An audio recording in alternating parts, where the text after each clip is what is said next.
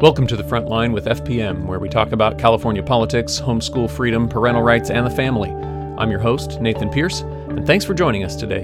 Let's jump right in and see what's going on here on the Front Line. All right, hi. We're excited to be talking with you today about a topic that everybody's been talking about, the election. So today's our initial preliminary election report, and thanks, Drew, for putting some slides together and doing this with me today. Yeah, of course. So obviously there's been a lot of discussion about various political announcements, and certainly with the election last week and into this week, we're trying to figure out, okay, what does it all mean? And a lot of discussion about things at the federal level. So let's talk for a moment about that. We've seen some significant changes at the federal level, and we're looking at both the U.S. House of Representatives and the U.S. Senate. So what does that mean for us? At this point, we don't know all the final numbers, but what we do know is that some seats, at least in the House, have changed over from Democrat to Republican. We've seen some major shift there, which is good. Probably not what a lot of people were hoping for, but still makes a big difference. What do you think about that? Yeah, there's definitely been a lot of talk this last week about the midterm results. There was, I think, some general disappointment among Republicans just not seeing the kind of the wave that was promised, but something that has come out of that is a kind of a surprising number, that Republicans actually won the popular vote by 5 million votes this time around, which has been really it's typically been the opposite for the Democrats by about that much. So overall, in a lot of the more competitive districts and races for governorships, Senate seats, House seats, a lot of it was it didn't end up changing the result. There, often like a Democrat was reelected, or in the case of Pennsylvania, the Senate seat flipped to blue. But when you look at on a county by county basis and a district by district basis, almost every single district and every single county went more red. So it often not enough to sway the election, but that's been a marked change. I mean, every single county in New York State went far more red than it has been in years. Interesting. Yeah. It's been an interesting one to watch. Yes. Yeah, definitely. There's been some big changes, and I think a lot of the wave was more under the surface, that it wasn't as seen, and unfortunately wasn't as I guess the results weren't what people thought it was going to be. Sure. So yeah, but regardless, there has been a big reorientation. Yeah. And, especially now with switching control of the House from Democrat to Republican, that's going to change some things as well. Yeah, and you mentioned the seat that was kind of the one that was pointed out as this is the last one we need to make sure that we have that majority. Yeah, we were talking about California. That. Yeah, we were talking about that before the start of this episode. It was actually our friend Kevin Kiley right here in Northern California, right outside Sacramento. He was in the state assembly, and he's now an elected congressman from California. Yeah. So and he was the deciding election. Once his election was called, Republicans got control of the House. So that was a pretty cool thing to see. So something good can come out of California. It definitely can on occasion. Yeah. Yeah. So there has been some encouragement at the federal level. So let's get into California state results and talk a little bit about that. I know you got some slides for us, so let's jump into that too, so people can have an idea of what we're looking at for California specifically in the legislature and what we're looking at. Yeah, sounds good. And we're going to start with the governor race, Yep. right? Yep. And yeah, so right here, we've got the preliminary results for the governorship. Um, Now, at this point, there have been more votes counted, but the race was called for Governor Newsom pretty much instantly, Yeah. just because of turnout and the number of Democrats to Republicans. I think even following the attempted recall last year, there wasn't much of a chance that he would be unseated. So, Right. but Right. there was a massive turnout for Republicans for Brian Dahle, who's currently a senator in California, state senator. But Right. um, yeah, ultimately, Governor Newsom got a second term. All right. Yeah. So let's move on to the legislature. We're going to start with Senate and move on to Assembly, but let's talk about state Senate results compared to what we had before. So the state Senate, the results are pretty simple: 31 Democrats, 9 Republicans, and so that's breakdown of 40 total senators, and there's been no change from the last election. Okay. Some seats, switched candidates. There was some, slight redistricting and things like that, but the breakdown comes down to the same. So 31 to 9. So this is for the 2022, and then when you look at the former state Senate makeup, it's the same. It's Right. the same Okay. as before. So there may be some different people in there, but if you're just going based on party, strictly on party, the breakdown is still 31 to 9. Okay.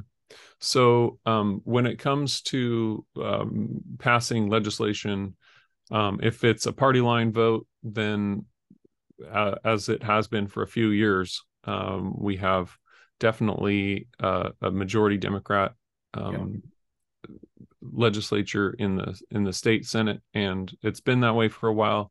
Not forever. I mean, certainly there has been a time when it was majority Republican, Yeah. not even 30 years ago. So it's hard to remember that sometimes, but it is true. Yeah. um, but this is what our makeup is right now. So let's look at the assembly. All right. So the state assembly, it's a similar breakdown. It's about a 4-1 Democrat to Republican, 64 Democrats, 16 Republicans. Mm-hmm. So that comes out to 80 members.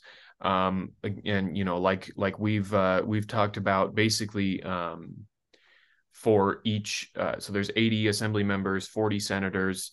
The 80 assembly members represent 80 districts, and then the 40 senators represent 40 districts, larger districts with on average twice as many people as an assembly district has, because there's half as many senators. Right. And there was a little bit of change in terms of the state assembly breakdown from the last election cycle. So as it stands now, it's 64 Democrat, 16 Republican. Previously, up until this election, it was 60 Democrats, 19 Republicans, and one lone independent. Okay. So the independent was replaced with a Democrat in this election, as well as 3 other Republicans were replaced with Democrats. So Okay. So it's more of a supermajority now. so we're seeing a stronger supermajority for favoring the Democrats. Mm-hmm. The same in the Senate, still solid in the Senate, more solid in the Assembly. Uh, so so what does that mean? Let's talk about that for a minute. What does that mean for us in terms of policies relating to homeschooling, the family, and the things that we are concerned about here at FPM? We're concerned about family issues, parental rights issues, Mm-hmm. homeschooling, um, and the ability of parents to raise their children as they see fit without government interference. And so when we look at those issues, typically you see more folks that are conservatives supporting those issues. Um, is that is that all that we have to hope for, though? I mean, is that what we get is the Republicans? Definitely not. No. So as we've found, especially recently, I mean, we deal with a constant barrage of bills attacking things like parental rights, homeschool freedoms, religious liberty in California. There's been those sort of attacks for decades, and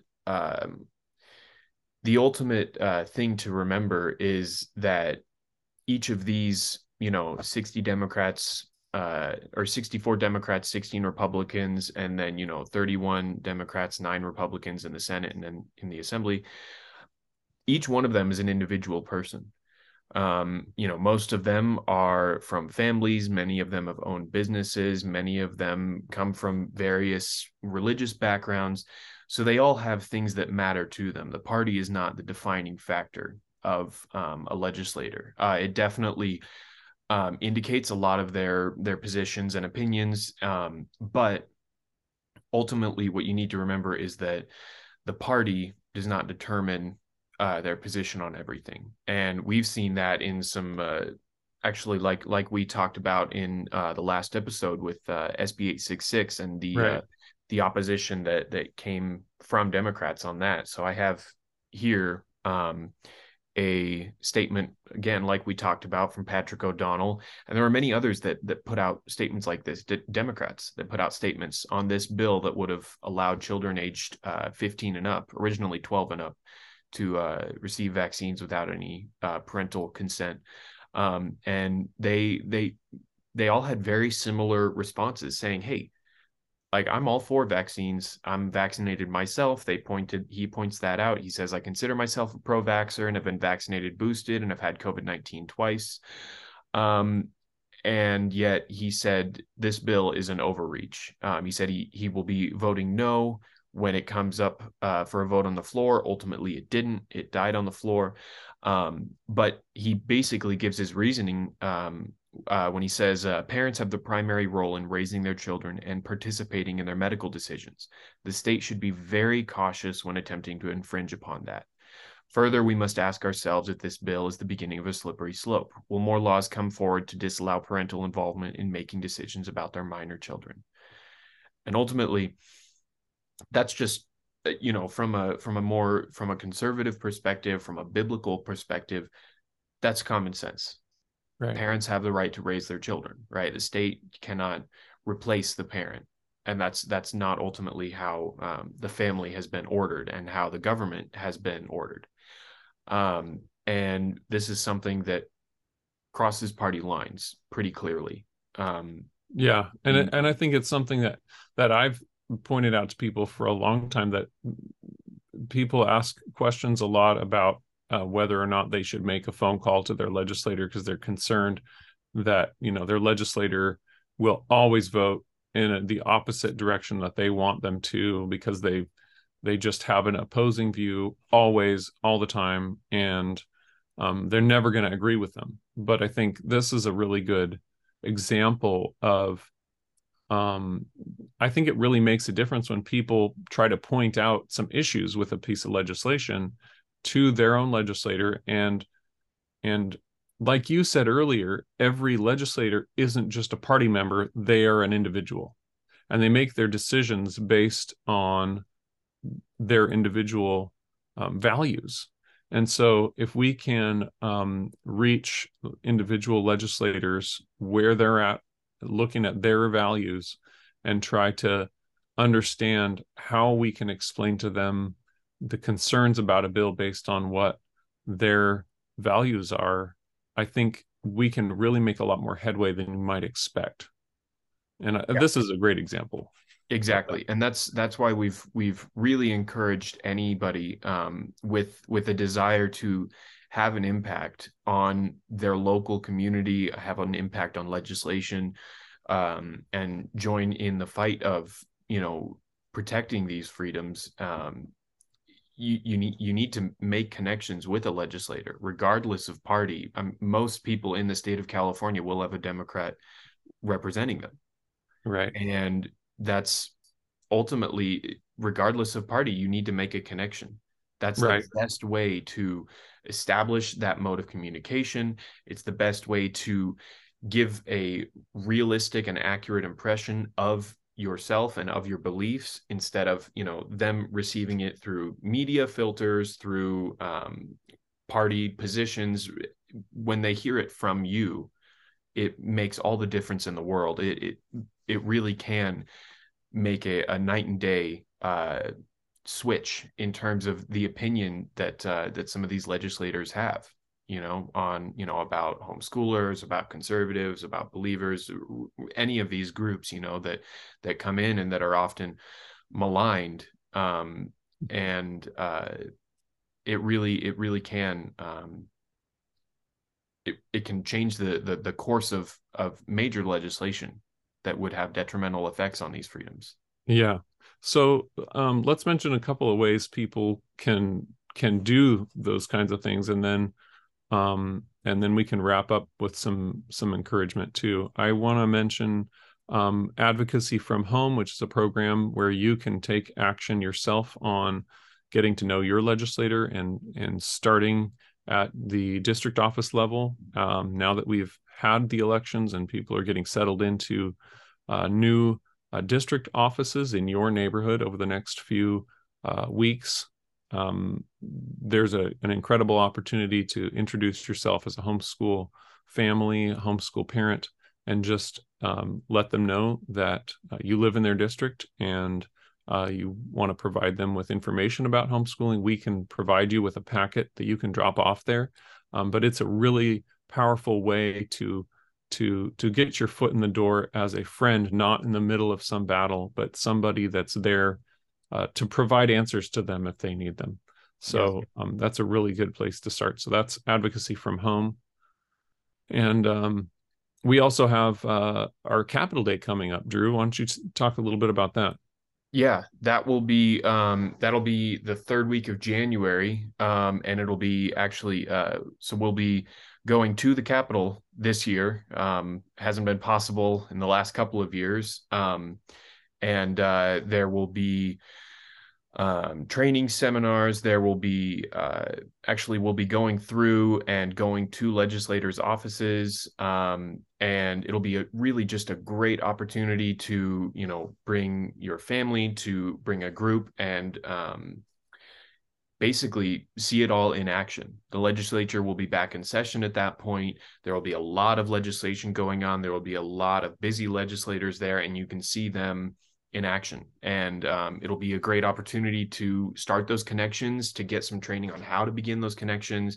We have plenty of resources on our website, on our YouTube channel, but doing it in person is also a really great way to have some support in the moment, in order to get those connections started, and put the friendly face on it. I mean, there's been, most legislators love having families come visit them. There's, legislators with games and toys in their offices for when, Yeah. parents bring kids. I've seen arcade games in there, and it's a pretty cool experience all around. Yeah, and you might be able to go sit in a senator's chair or Yeah. get your picture taken with them. It varies from one office to the next, certainly, but it's an incredible opportunity that you can come and present homeschooling, be the face of homeschooling to legislators that need to see what homeschooling's all about, and also just a great educational opportunity to see the Capitol, see where government is and where laws are made. So it would be great to see you there. You can join us. We'll have a link to where you can fill out your application to join us there at Capitol Day in January. So we'd love to have you join us. That's at our website. So yeah. So wrapping up, let's talk a little bit about where we can, what's our takeaway from the election, from um, maybe some people are disappointed. Maybe some people are thinking, oh yeah, we can now make a difference. Um, but ultimately, um, where is our hope? I mean, really, is the majority our chance? We already talked about the fact that there are Democrats that also can make a difference on our side, helping us to protect family rights and parental rights. But when we look at the big picture, we know that God is in control of all of these things, and we have to remember too that God is, as Frank Erb likes to say, God is not a Republican, which might be a shocker to some, but God's not a Republican or a Democrat. He's not even an American. God thinks bigger picture than that. So I want us to remember some encouragement, which can be found in God's word, the Bible, that can really be helpful to us as we want to remember where our hope is. And we can remember in verse 1, it talks about there's no condemnation for those who are in Christ. And we can be grateful for that. We can be grateful that God is working always, and there's hope that God's working all things together for good to those who love Him and are called according to His purpose. We can be grateful for a great number of things. Right here in Romans chapter 8, I'd encourage you to read the whole passage. Do you have some favorite parts, Drew, from this passage that give encouragement? Yeah, verse 8 is or 28, sorry, is one of my favorites. I think it's an often quoted one, but I've found that the verses most quoted are most quoted for a reason. Yeah. Uh Basically, uh 28 says, "We know that for those who love God, all things work together for good." So that's basically, for those who are called according to His purpose. It's not saying for believers everything will go great, but it's ultimately, every fight we face, every challenge that we encounter, is for our good and for God's glory, Right. regardless of how things may go, on earth. I mean, I think I believe it's Psalm 1 that talks about, the nations rage, the Lord sits and laughs. Um, and uh, it's a very effective reminder, just realizing, regardless of how elections go, how we feel that the world at large or the country is going, how our leaders are performing, God is ultimately at the helm, and Yeah. He's not fazed or surprised by any development here on earth. Yeah. And some of my favorite verses in Scripture are from toward the end of Romans 8. You mentioned 28, just a couple verses after that. Probably my favorite and most encouraging one to me is verse 31, where it says, "What shall we say then to these things? If God is for us, who can be against us?" And I just always get comfort and encouragement from that, knowing that God is always there, and there's nothing that's bigger than God. And no matter what happens or how bad things seem to be around us, that He is still faithful. And what really matters is He, in the very next verse, verse 32, He did not spare His own Son, but gave Him up for us all. And so we can know that He is faithful, and He will provide for us to move forward in our lives, and He will provide a way for us to be living in obedience to Him. And the election results, nothing like that can get in the way. And as it says further on down, there's nothing that can separate us from the love of God. There's nothing at all. He talks about height, depth, nor rulers, nor things present, nor things to come, nor powers. So these are all things that we can think about, and we can tie directly into the elections, and none of those things can separate us from the love of God in Christ Jesus our Lord. So let's remember that as we consider and hear people talking about the elections, but remember that we need to have a right mindset, and we can certainly individually make a difference in all of these things, but ultimately the one who can make the most difference and does make the most difference is God in heaven, who is over all. And so we can thank him and praise him for that. So thanks, Drew, so much. And I think that's it for today. Yeah. Thank you, Nathan. All right. We'll see you all again soon. All right. Bye. Thanks for joining us for this episode of The Front Line with FPM. For more information about the topics we discuss here, check out Family Protection Ministries at fpmca.org and subscribe to our channel.